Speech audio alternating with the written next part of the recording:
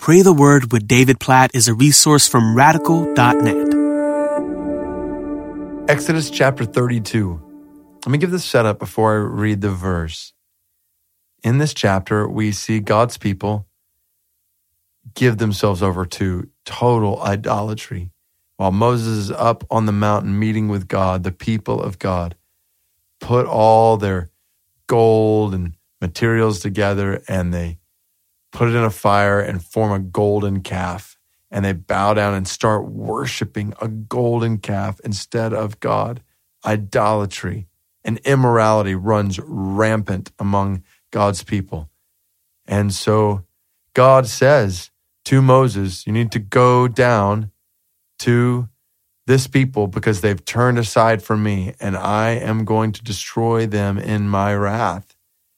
And Moses steps in as he goes down and he intercedes for God's people. And listen to what happens as a result of Moses' praying. Exodus 32 verse 14 says, and the Lord relented from the disaster that he had spoken of bringing on his people. The Lord relented. What does that mean? God had said he was going to destroy this people. Moses prayed, and God did not destroy his people. Does that mean God was unfaithful, that he didn't keep his word? Oh, don't miss this. This is a mind-boggling, confusion-causing passage in so many ways. We only got a couple minutes. We're diving into it here, so I want to be careful not to oversimplify it. But the picture here is, yes, absolutely. According to the word of God, these people at the bottom of the mountain worshiping a golden calf, they were under the wrath of God, deserving his judgment. Yet don't miss it. It's God who calls Moses to go down and to intercede for them. So Moses takes his place as an intercessor under the sovereign design of God. He pleads for God to relent his wrath and show his mercy, and God answers that prayer. So God is ultimately, totally in control in all of this passage, sovereign over everything that's happening. At the same time, what he's sovereignly doing is ordaining Moses' prayers as the means by which his wrath is averted on this people. And it's in Moses praying that grace and mercy is showered out on this people who deserved God's wrath. Now, the reason I point that verse out is because you think about the world around us today. We've prayed at different points for people in our sphere of influence who don't know Christ. I want to encourage you, like we do oftentimes, lift your eyes for a minute to an entire group of people who right now are under the wrath and the judgment of God. So picture the Ansari people in India. About 10 million Muslims in the Ansari people in India.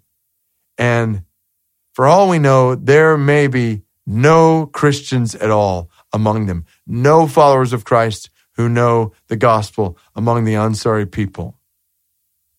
And so the reality is right now they are under God's wrath. His judgment is coming upon them, is even being experienced by them. Among 10 million people, just think of how many Ansari people have died today without hearing the gospel, without knowing God's love and grace in Christ. And so what I want to lead us to do is to pray under the sovereignty of God, to take our place as intercessors and to pray, believing that when we pray, God will answer, that God has ordained prayer to be a means by which his wrath is relented and his grace is showered down. So God, we pray right now, and I just encourage you, don't treat these next couple minutes lightly. God, we come before you right now to pray for the Ansari people in India. 10 million of them, oh God. You love them. You've created them for your glory to enjoy you. You desire their repentance. 2 Peter 3:9. You love the world, John 3:16. Jesus, you have made it possible for Ansari people to know you. You have purchased people for God, Revelation 5, from every tribe and tongue and nation on the earth, including the Ansari. So God, please, please, please relent your wrath. They're under your wrath right now. They are under your judgment. They don't know your grace and your mercy in Christ. So God, we plead right now. We pray for them. We pray that the good news of the gospel would go to them, that you would cause missionaries, Indian missionaries, American missionaries, missionaries from China, somewhere, anywhere in the world, oh God, cause people to go to the Ansari people in India. God, we pray that those missionaries would proclaim the gospel to them. And God, we pray that many Ansari would become believers, that they would trust in Jesus to save them from their sins. They would experience new life in you, that the church would be planted, that churches would multiply among the Ansari people in India. God, we pray for this. Please, please, may it be said in eternity that you relented your wrath on that people in response to this prayer. In Jesus' name we pray. We plead. Amen.